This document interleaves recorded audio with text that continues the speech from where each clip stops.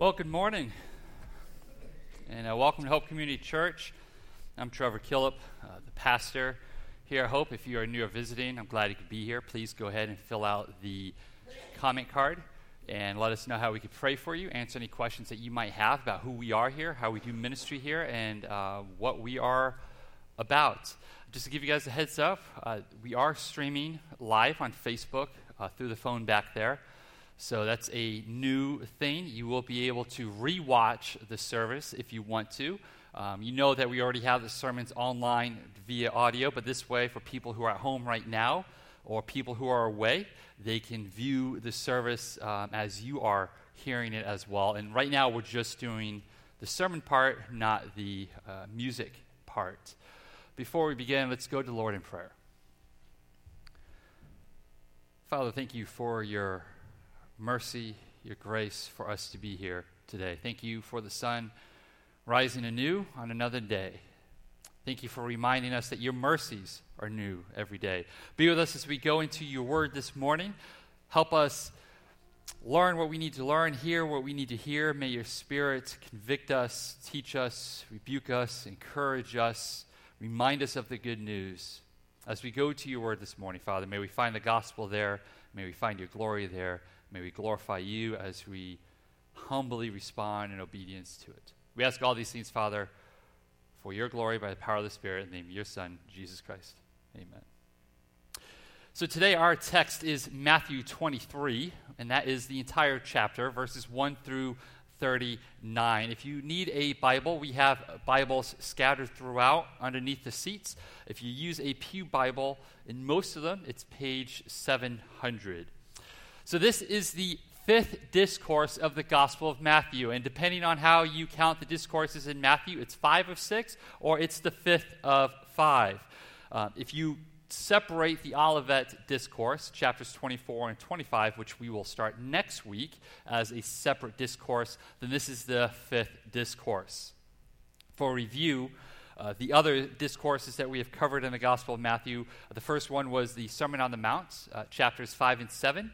The commissioning of the 12 in chapter 10, parables of the kingdom in chapter 13, and chapter 18 contained teaching on how kingdom citizens are to live and act in response to the gospel in this world.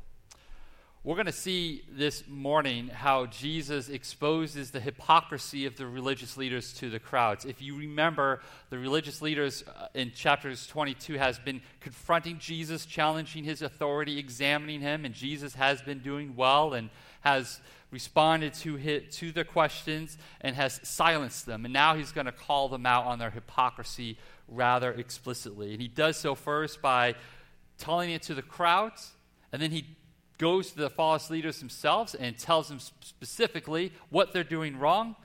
And then at the end of all this, he is going to expose his heart, his very own heart, as he laments over the condition of these men. So we're going to start with verses 1 through 12, and then we're going to work through 13 through 36. And when we do that part, we're going to go a few verses at a time. So be sure to keep your Bible open, one to follow along. Plus, you can keep me in check to make sure I'm not making things up. And then after that, after we cover the section on the 7 woes, we will conclude with 37 and 39, 37 through 39. So, Matthew 23, verses 1 through 12. Then Jesus said to the crowds and to his disciples, "The scribes and the Pharisees sit on Moses' seat. So do and observe what they tell you, but not the works they do. For they preach, but do not practice. They tie up heavy burdens, hard to bear, and lay them on people's shoulders, but they themselves are not willing to move them with their finger.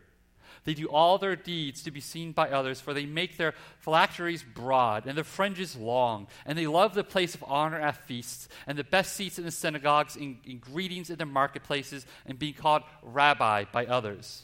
But you are not to be called rabbi, for you have one teacher, and you are all brothers. And call no man your father on earth, for you have one Father who is in heaven. Neither be called instructors, for you have one instructor, the Christ. The greatest among you shall be your servant. Whoever exalts himself will be humbled, and whoever humbles himself will be exalted."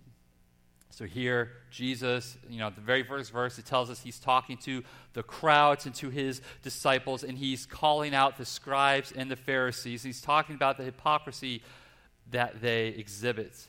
But when we read it, especially verses 2 and 3 and 4, it's kind of confusing. He says, listen to them. They sit on the seat of Moses, and in the seat of Moses, that's just a position of authority. Typically, the teacher, the rabbi, would actually be sitting down when they instruct and when they taught. And so to sit on the seat of Moses is to be in a position of authority and respect. He's saying, listen to them because that's where they sit, but don't do as they do. And you might be thinking, well, that's a little confusing, isn't it? You want us to listen to them, but not do as they do. And if you pay attention to the Gospel of Matthew, like in 12, Jesus says, he calls them out on their teaching, the flaws of the teaching, how what they've been teaching, how they've been tying up heavy burdens on them, and how people shouldn't be doing it. So what's going on here? Well, this is ironic sarcasm. See, yes, they do sit in a seat of authority, and you think that you would listen to them, but clearly, because they don't practice what they preach, don't do it. He's using sarcasm to get a point across, that they are hypocrites, that they are false teachers. They talk the talk, but they don't walk the walk. They put heavy burdens on others that they themselves are unwilling to lift. It's one thing if you handle a text of Scripture, and it is heavy, but if you call for other people to lift that burden, but you yourself don't, you're a hypocrite. And that's what he's saying. These Pharisees, these teachers, that's exactly what they do because ultimately they care more about the opinion of people than they do about the opinion of God. They love to be seen and heard. They do this by what they wear. They have their phylacteries, which were small leather or parchment boxes that they would wear, and they just love to dress to impress. They would go around in their attire, and just because of what they were wearing, they would expect compliments and respect and authority to be respected and obeyed. And they love to show them off. And we see this today. Pastors often are guilty of this. Except they kind of do it the other way sometimes. They love to dress down. Rather than to dress up their sermons in truth, they love to wear tanks and ripped jeans to connect with the crowd because it's relatable, and so they intentionally dress down. But sometimes pastors love to dress up as well. They love to put on the suit. They love to put on the coat, hoping that people will overlook their horrible teaching and lack of Scripture because at least they look the part. Now, of course, this is not a blanket statement. Not every pastor that dresses up or dresses down is guilty of this. And those of us who are in between, we don't have in-between sermons. Not all of us. Every pastor must be measured and weighed appropriately. Just as Jesus here, he's not condemning every religious leader in Israel. He's talking about a specific group, yes, but he's not condemning every single one. So let's be cautious there. But those who are clearly hypocrites ought to be denoted as such and treated as such. So main point there, look beyond the appearance. Actually test what's being taught. Test how they walk. Just don't assume that because they sit in a position of authority that they deserve that authority, that they should be followed, that they should be listened to. These hypocrites value where they sit and how they greet. Constantly seeking approval, and praise and respect from others, they'll spend more energy and time on the frivolous things, such as elaborate greetings or drawn-out prayers full of words but no substance, rather than teaching God's people the things of God and rather than shepherding the sheep of God. It's like pastors who seem to spend more time on a list or series of jokes at the start of a sermon to warm up the crowd rather than clearly and plainly teaching the truth of Scripture. And again, it's not that you cannot do that. You can. But it better be done effectively, and it better have a point. It better not take away from the Word of God. Because many of those who do because what follows is either not palatable or not edifying. I'm not here, no pastor, no teacher of God's Word is here to entertain or to tickle ears. We are here to proclaim the truth. It's not that we can be void of humor or void of stories, But if humor and stories do exist, it must help enhance the glorification, the proclamation of God's word. These Pharisees, they don't rebuke, they don't correct one another, because again, they desire the approval of each other and the respect that comes with it. So they love to sit in the seat of honor at other people's feasts. They love that position. And because they do these things, they neglect their faithfulness to steward God's word appropriately. As a shepherd, as a teacher, as your pastor, it's my responsibility to call out and to correct and to confront other teachers who may have a negative influence over the sheep that God has bestowed to me. This is a stewardship responsibility for me. But it's a correction that's rooted in the word and a desire to see all of y'all, including myself, to mature to completeness, to be more like Christ. I say that because many pastors, many leaders sometimes, rather than correct out within the word of God, they correct out of a fear, an insecurity.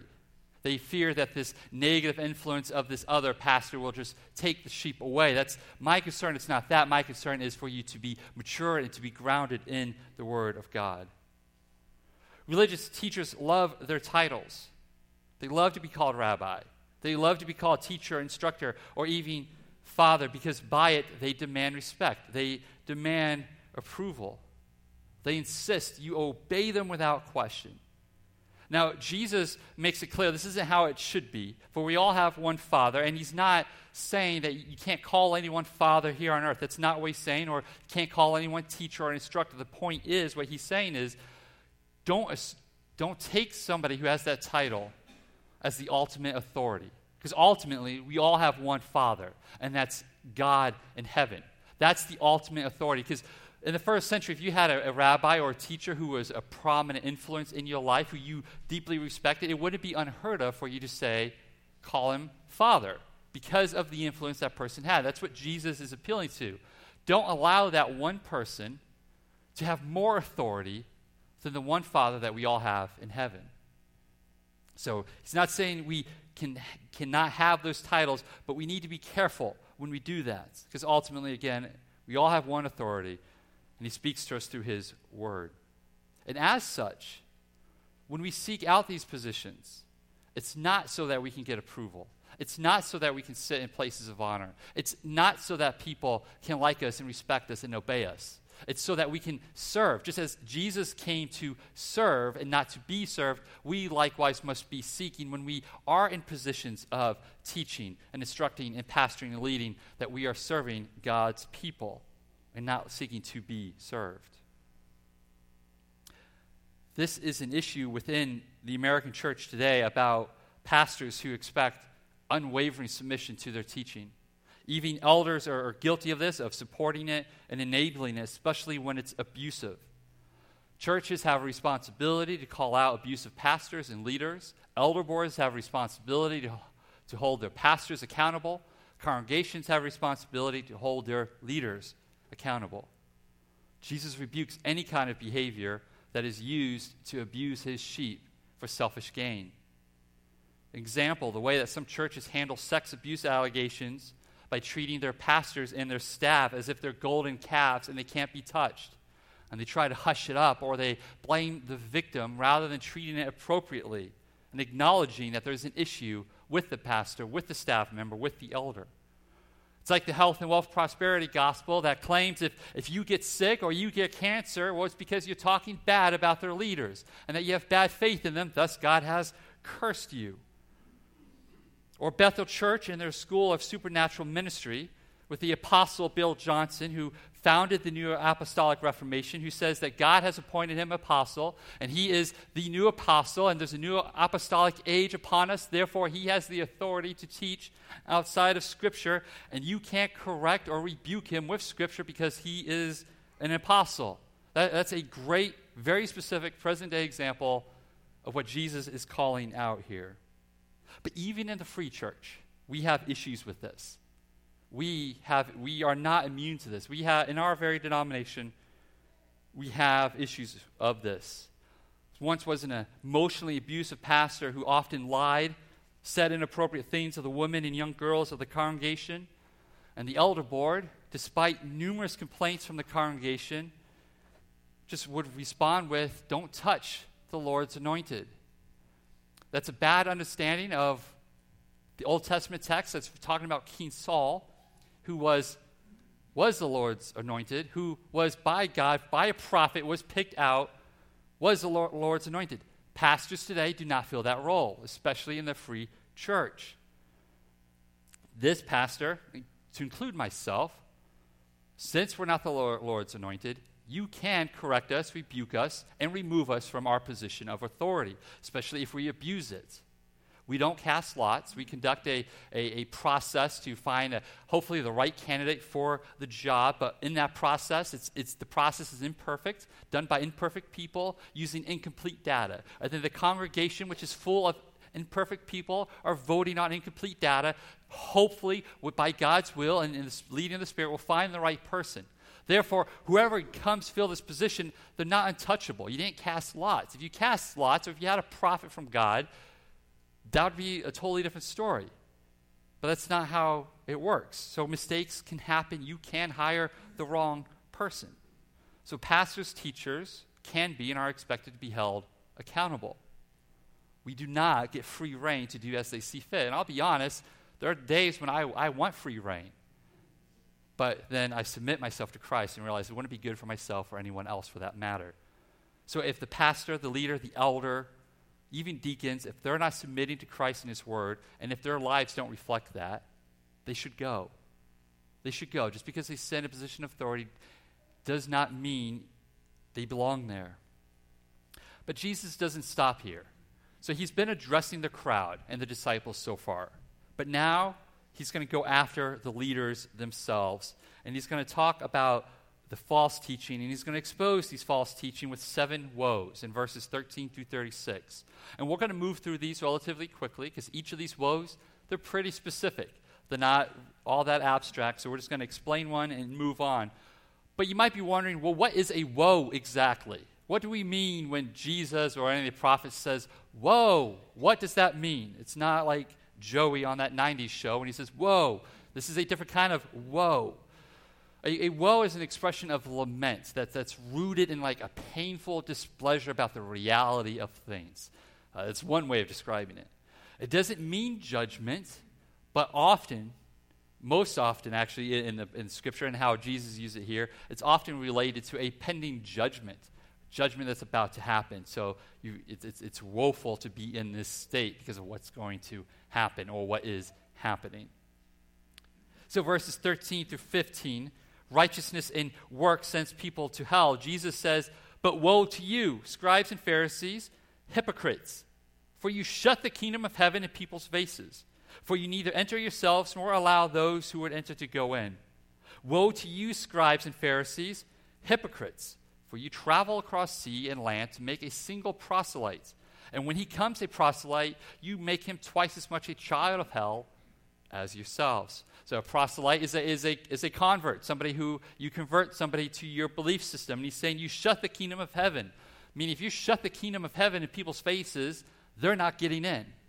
And then if you convert somebody based off that premise, they are twice a child of hell, meaning they're going to go to hell, but they're even more damned because they think they're not. So they believe in a righteousness that's rooted in works.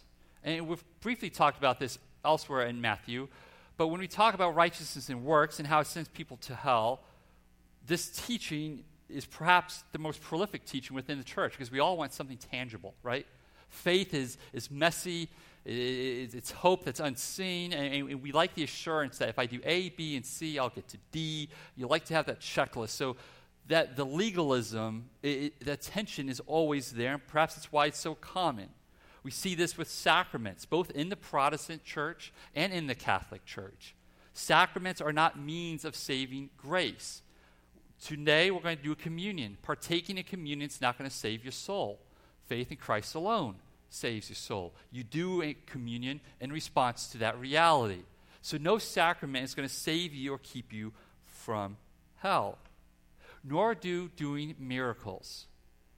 Being able to laugh in the Spirit, as Bethel requires a believer to do. If you don't laugh in the Spirit, it's probably because you're not saved, or at best, You're an incredibly immature, unhealthy believer because you need to be able to laugh in the Spirit. You don't need to be doing that or speaking in tongues or performing miracles to be saved.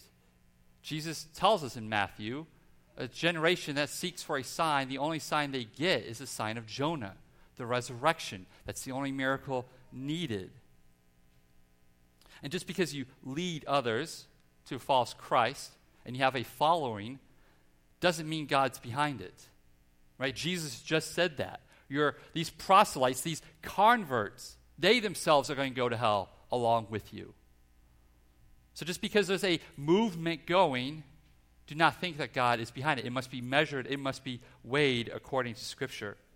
Your trust must ultimately be in Christ, not the Pope, not the sacraments, not miracles, and especially not your feelings, and whether or not you experience the Holy Spirit joy with laughter. Verses 16 through 22, they make pointless distinctions. Woe to you, blind guides, who say, if anyone swears by the temple, it is nothing. But if anyone swears by the gold of the temple, he is bound by his oath. You blind fools! For which is greater, the gold or the temple that has made the gold sacred? And you say, if anyone swears by the altar, it is nothing. But if anyone swears by the gift that is on the altar, he is bound by his oath. You blind men! For which is greater, the gift or the altar that makes the gift sacred? So whoever swears by the altar swears by it and by everything on it. And whoever swears by the temple swears by it and by him who dwells in it.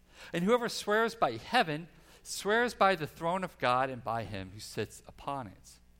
See, they're saying that what you swear upon matters, but what Jesus is saying is like, no, these are pointless distinctions. See, it doesn't matter how you word something or what you put your oath upon. That isn't what validates the oath. The temple, the gold, the altar, the gift, they all point to God. So why are we making pointless distinctions? God makes them, all of them, sacred. This is similar, as we kind of talked about last week, saying that the letters of Paul and the Gospels are different, or that the Old Testament and New Testament are different. That's a pointless distinction. It all comes from God. All were written by a person. Even Jesus himself didn't write any of the words of Scripture by his human hands. So let us be careful to be mindful of pointless distinctions that might exist within our lives and within the church. But in order to know that, you must know the Word so you can discern well. Verse 23, 24, woe to you, scribes and Pharisees, hypocrites, for you tithe mint and dill and cumin, and have neglected all the weightier matters of the law, justice and mercy and faithfulness. These you ought to have done without neglecting the others. You blind guides, straining out a gnat and swallowing a camel. They obey the law, but they do so with no heart. See, the issue here isn't the tithing. The issue isn't that they are doing these things, but they do so at the sacrifice of the weightier matters of the law. They go to great lengths and efforts to make sure everything is tithed, but they ignore justice, mercy, and faithfulness. And as we keep coming back to in Matthew, it is always about our hearts. And the heart of the law hangs on those two commandments we talked about. Love the Lord your God with all your heart, mind, and strength, and your neighbor as yourself. You neglect these two, which the entire law hangs off of, the law falls apart. But these two laws, the entire law depends on. It's what prevents us from going into legalism. 25, 28. Woe to you, scribes and Pharisees, hypocrites, for you clean the outside of the cup and the plate, but inside they are full of greed and self-indulgence. You blind Pharisee, first clean the inside of the cup and the plate, that the outside also may be clean. Woe to you, scribes and Pharisees, hypocrites, for you are like whitewashed tombs, which outwardly appear beautiful, but within are full of dead people's bones and all uncleanness. So you also outwardly appear righteous to others, but within you are full of hypocrisy and lawlessness. This is perhaps one of the more straightforward ones, I think easier ones for us to understand. The religious practices, they seem godly, but their hearts were anything but. Again, they're obeying the law without the heart of the law. This is similar. Remember when we talked about the fig tree and the judgment when Jesus came into the temple and threw people out, and we talked about how the fig tree was fruitful in appearance, but it didn't have any fruit. Fruitful in appearance, like the temple, like Jerusalem was, but it was spiritually barren. This is the religious hypocrisy that Jesus is talking about. Like the health and wealth prosperity gospel, it sounds and looks good, but doesn't stand the test of time, or the teaching of Scripture, or the new apostolic reformation. It sounds great, it seems true, but closer and closer you get, more and more the light and truth seems to shrink, and greater the darkness and the lies become. And if you're grounded in the Word, you can pick up these things sooner rather than later. So we have to be mindful of religious hypocrisy. This is how they are able to sit on the seat of Moses and get the approval of others. They teach heavy things, but they themselves don't carry the burden. And finally, 29 through 36, they are guilty of murdering God's sent ones. Jesus continues with the final woe. Woe to you, scribes and Pharisees, hypocrites, for you build the tombs of the prophets and decorate the monuments of the righteous, saying, if we had lived in the days of our fathers, we would not have taken part with them in shedding the blood of the prophets. Thus you witness against yourselves that you are sons of those who murdered the prophets. Fill up then the measure of your fathers, you serpents, you brood of vipers. How are you to escape being sentenced to hell?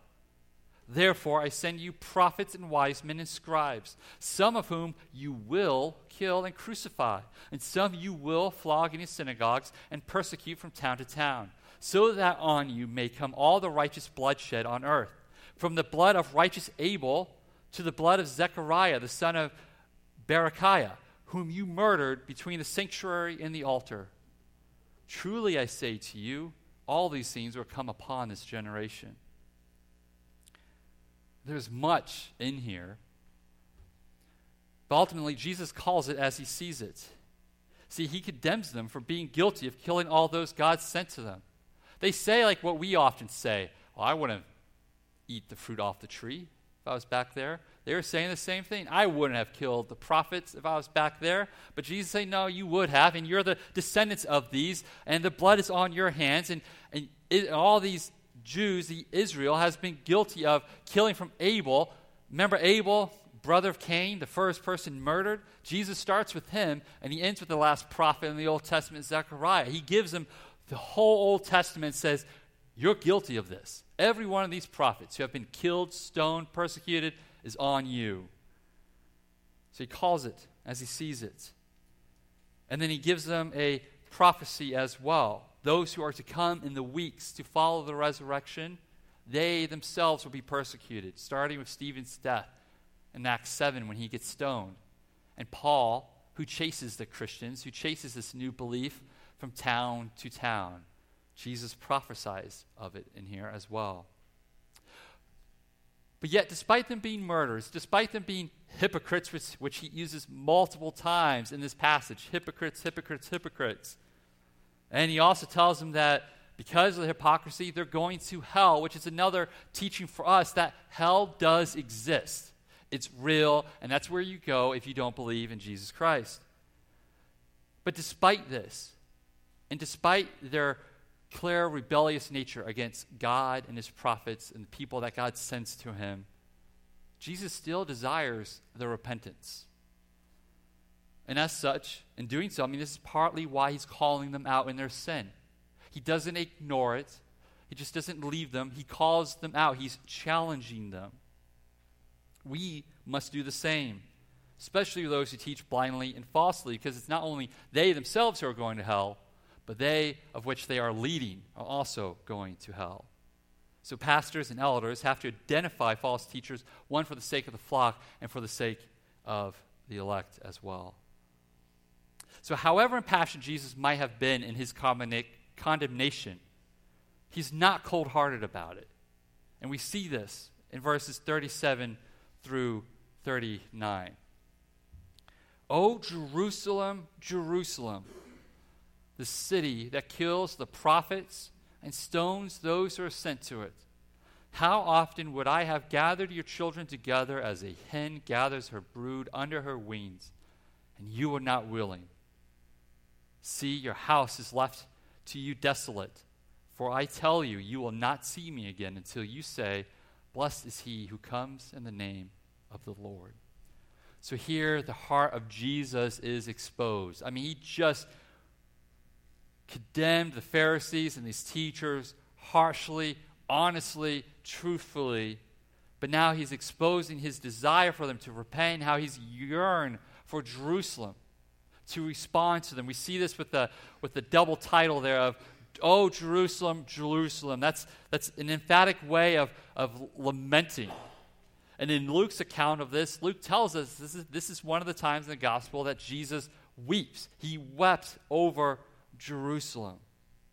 And he acknowledges their guilt. He doesn't beat around the bush or water down their sin. He calls it as it is. He says, you killed the prophets. You stoned the people I sent to you. But he still weeps for them. And even now, they reject him, the Son of God. Jesus reminds him of his patience, of the patience of God. He longed to call them his, to protect them. And notice how he says that. He longed to call them his. He says, I have gathered your children together as hen gathers a bird. Where is it? How often would I have gathered you together? See, he's talking about God's people. There is a reference to his divinity, that he is God, the Son of God, and he can do that. And he has longed for them. He has sent prophets to them to repent. But the time is up, at least for the city of Jerusalem. Destruction is coming, and Jesus now will leave the temple area, just as the presence of God did in Ezekiel 10 when the Spirit of God was fed up with the idolatry and the spiritual adultery of Israel, and it left the presence of the temple. Jesus now leaves the temple, and the presence of God won't be in the temple anymore. Later, in 70 AD, the temple is destroyed, something that Jesus speaks more explicitly about in chapter 24, which we will talk about next week. The severity of which Jesus condemns false teaching and unbelief should give us pause, and it should even cause us to tremble at the thought of acting rebelliously against God. But at the same time, Jesus demonstrates and expresses his desire and his pain that he is willing to endure in order for us to repent. He's willing to wait, but sooner or later, time will be up. Likewise, we must do the same with others. We must be patient, but not without rebuke or correction. It's easy to rebuke and correct, yes, and we ought to do that. But we must do that with the heart of Jesus, full of grace, full of patience, weeping if we must. We got to make sure that we, like Jesus, are full of grace and truth. And we're not going to do that perfectly, but we must strive to do that perfectly. We must identify the hypocrisy that exists first in our own lives, right? We must remove the speck in our eyes first before we remove the log in our brother's eyes, right? And it's not that we don't remove the log at all. We do us first, and then we do our brothers. Because if the speck is in our eyes, then we can't see clearly the log in our brothers. So we must seek to correct and rebuke. It's one of the ways we use Scripture. It's why we're part of a church. It's why we do life groups. It's why we get to know one another, because we need people keeping us accountable. We need that correction. It is not loving to ignore the hypocrisy and the sins in our lives. We have to enter into this messy fray of gospel love in accordance to the teachings of Christ. And as we do so, we must understand that no one here is above the other. Yes, we have elders and we have deacons and we do have a church hierarchy, and I'm the pastor, but we all submit ourselves to the authority and teachings of Christ. If anyone steps outside of that, they are open to church discipline and correction and rebuke by a brother or sister in Christ. The only way we are able to do this is if we rest in the work of Jesus Christ. It's the only way. And this is the gospel. Recognizing that his life, his death, his resurrection is where we find our peace. It's where we find our reconciliation with the Father. That allows us to stop striving and stop worrying about if we are good enough. Because it's at the cross that we realize we're not good enough. We don't cut it. We don't make it. We don't hit that standard. Nobody here is good enough. Only Christ is. God the Father did not send his Son to take on human flesh, to live his life of obedience, to die in humiliation on a cross because only some of us weren't good enough. But it's because all of us weren't good enough, starting with Adam, who once walked with God himself. So in God's good grace, he has allowed us to be found acceptable before himself on account of the advocate that we have in Jesus Christ by his blood. And this is what we celebrate when we come together to do communion, which we do now this morning. And when we do communion, we don't do it because we don't participate in communion thinking, this is going to wash my sins away. The blood of Christ washes your sins away and has washed your sins away if you're a believer. We don't do this thinking this is going to allow me to sin the rest of the week. We do this to be reminded of what Christ has done and that he is returning as we anticipate eating at the table with him in the kingdom. Thus, we want to live in a way that is acceptable, that's not hypocritical, so that we can enjoy that feast, so that the kingdom of heaven isn't shut in our faces, and so that we can also be edified to lead others in the truth that's not hypocritical. We must not think that we all may do hypocritical things from time to time, but a good believer, one who's faithful, does not live a life of hypocrisy. Hypocrisy is a willful knowledge that you say one thing, but you're willfully going against it. Not ignorantly, but willfully. That's what these Pharisees were doing. They knew what they were doing was wrong, but they chose to do it anyway. We as believers, we're not called to a life of hypocrisy. That's part of the good news, is that we can be free from that. We acknowledge our sin. Yes, we are sinners, yes. But because you're a sinner doesn't make you a hypocrite. Hypocrite is a form of sin. But just because you're a sinner doesn't mean you have to keep on sinning. Jesus is clear. Paul is clear. John, Peter, the Word of God is clear that once the Holy Spirit's in you, you're a new creation. The old has passed, the new has come. You have been crucified with Christ. It's Christ who now lives in you. You continue on in righteousness. And you confess the sins. If you don't confess those sins, if you don't repent of those sins, then you're a hypocrite. So keep that in mind. And when we do communion, we're reminded of that good news. And as we're reminded of the good news, it's a challenge to live before God and others the way that he calls us to live. Not as hypocrite, but as faithful people who confess their sins and strive to walk in righteousness. So at this time, we're going to enter into a communion. If I could have the elders come up for this. If you are a believer in Christ, you may partake. You do not have to be a member of our church to partake of communion here. You just have to believe that Jesus Christ died for your sins, all of them, on the cross, and that it is finished and it is complete. And I'll give you a moment before we pass the elements that you will, after we pass the elements, no, I'll do it before.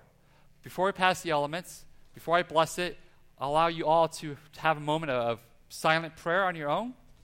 Confess your sins to God. Ask the Spirit to come inside of you, to convict you of the sins, to open up to any hypocrisy that might be in you, to allow him to use the body, other brothers and sisters in Christ, to come into your life, to correct you, to rebuke you, and for you to have the strength. Because it's not easy to be corrected and rebuked. It hurts. My wife corrects and rebukes me almost daily. But I'm grateful for it because it sanctifies me. Discipline is not without pain. So ask God that he'll give you the heart to endure and to see the love that exists in that. And also for the ability, the integrity to live it out. Because as you partake in communion, just as when we are baptized, we make a statement of faith before the body, when you partake in the elements, you're reminding others in the congregation, you're a believer, and you submit to the teachings of Christ, and you want to be held accountable to his word. So think of that as you partake. And if you're not a believer, or if there's something bothering you in your heart that's making you feel guilty or whatnot, and your conscience isn't clean before God, pass the plate. Paul warns us in 1 Corinthians not to bring judgment upon ourselves in doing so. Pass the plate. It's better for you to pass the plate than partake of it like a hypocrite. Pass it. And if you have kids here and they're not believers, have them pass the plate too. All right? It's a sacred thing that we have here. So go ahead and pray, and then I'll close this in prayer as I bless the elements, and then we'll pass them.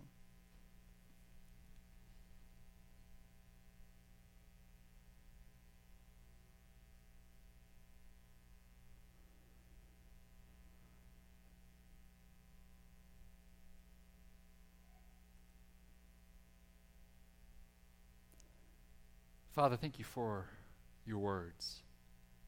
Thank you for this moment. It is easy to hear your son rebuke other people. It's easy to look at people who are tripping and falling, who aren't doing it right, and who are false teachers. But let us not be blind with the issues in our own lives. Help us be open to correction and rebuke by your word. Help us go to your word. Help us submit to your word and to obey it. Let us be willing to be edified by it. Help us to submit to you fully and wholly. Help us not be led astray by the ways of society, the culture of the world. Help our emotions to stay in check, and help us use your word as the boundaries for that. You know our sins. They are many, but your grace is more. And you are a holy God, and we ask for forgiveness for our transgressions, our sins, and our rebellious spirits.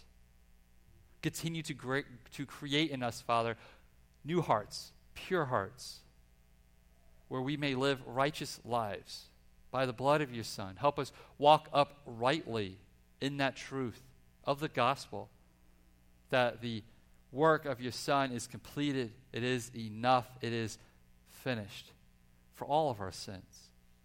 Let that compel us to continue to walk in obedience. Help us to walk in the light, to have fellowship with you, to know the light, and help us to know your teaching so that we can obey your word and keep your words, and your words may abide, dwell, remain within us, so that your love may as well. And help us be a light to those in the darkness. Be with those who are mourning today, those who may be struggling with depression, maybe those who are exhausted because they have been weighed down with heavy burdens. Take them off, Father. Help all of us realize that the yoke is light, the burden is easy. Help us come to you. Help us trust in you in all things. Forgive myself and any of the leaders in this church, teachers who might have misspoke or taught things that aren't appropriate. We seek forgiveness, Father. We seek correction and rebuke. Continue to grow us in your truth. No one here before you, Father, is free from that. We submit the entire church to you, Father, so that we can be used by you to reach West Salem and those who are lost and those whom you would desire to be part of your church. Be with us as we pass these elements, the bread and the cup. May our hearts be clean, Father. May we confess our sins to you. May you forgive us for them. And may we not only confess, but let us know that truth. That once we confess, you are faithful and just to cleanse us of our sins and to help us walk in righteousness. That once we confess, it is done, it is over. We don't need to be lingering or continually looking in the past at our mistakes, but we can look forward in the light at what's ahead and the reality of who we are in your Son. We thank you that we have another moment, another Sunday to celebrate communion with you, as we are reminded of what your Son has done, and as we are reminded, as we anxiously anticipate the return of your Son, when he will wipe away every tear from our eyes, and that this way, the ways of the world will be done with, and the new ways will come for all eternity, Father. It's this hope that we celebrate. It's the gospel that we celebrate, that we take joy in, Father. We ask all these things, Father, for your glory, by the power of the Spirit, in the name of your Son, Jesus Christ. Amen.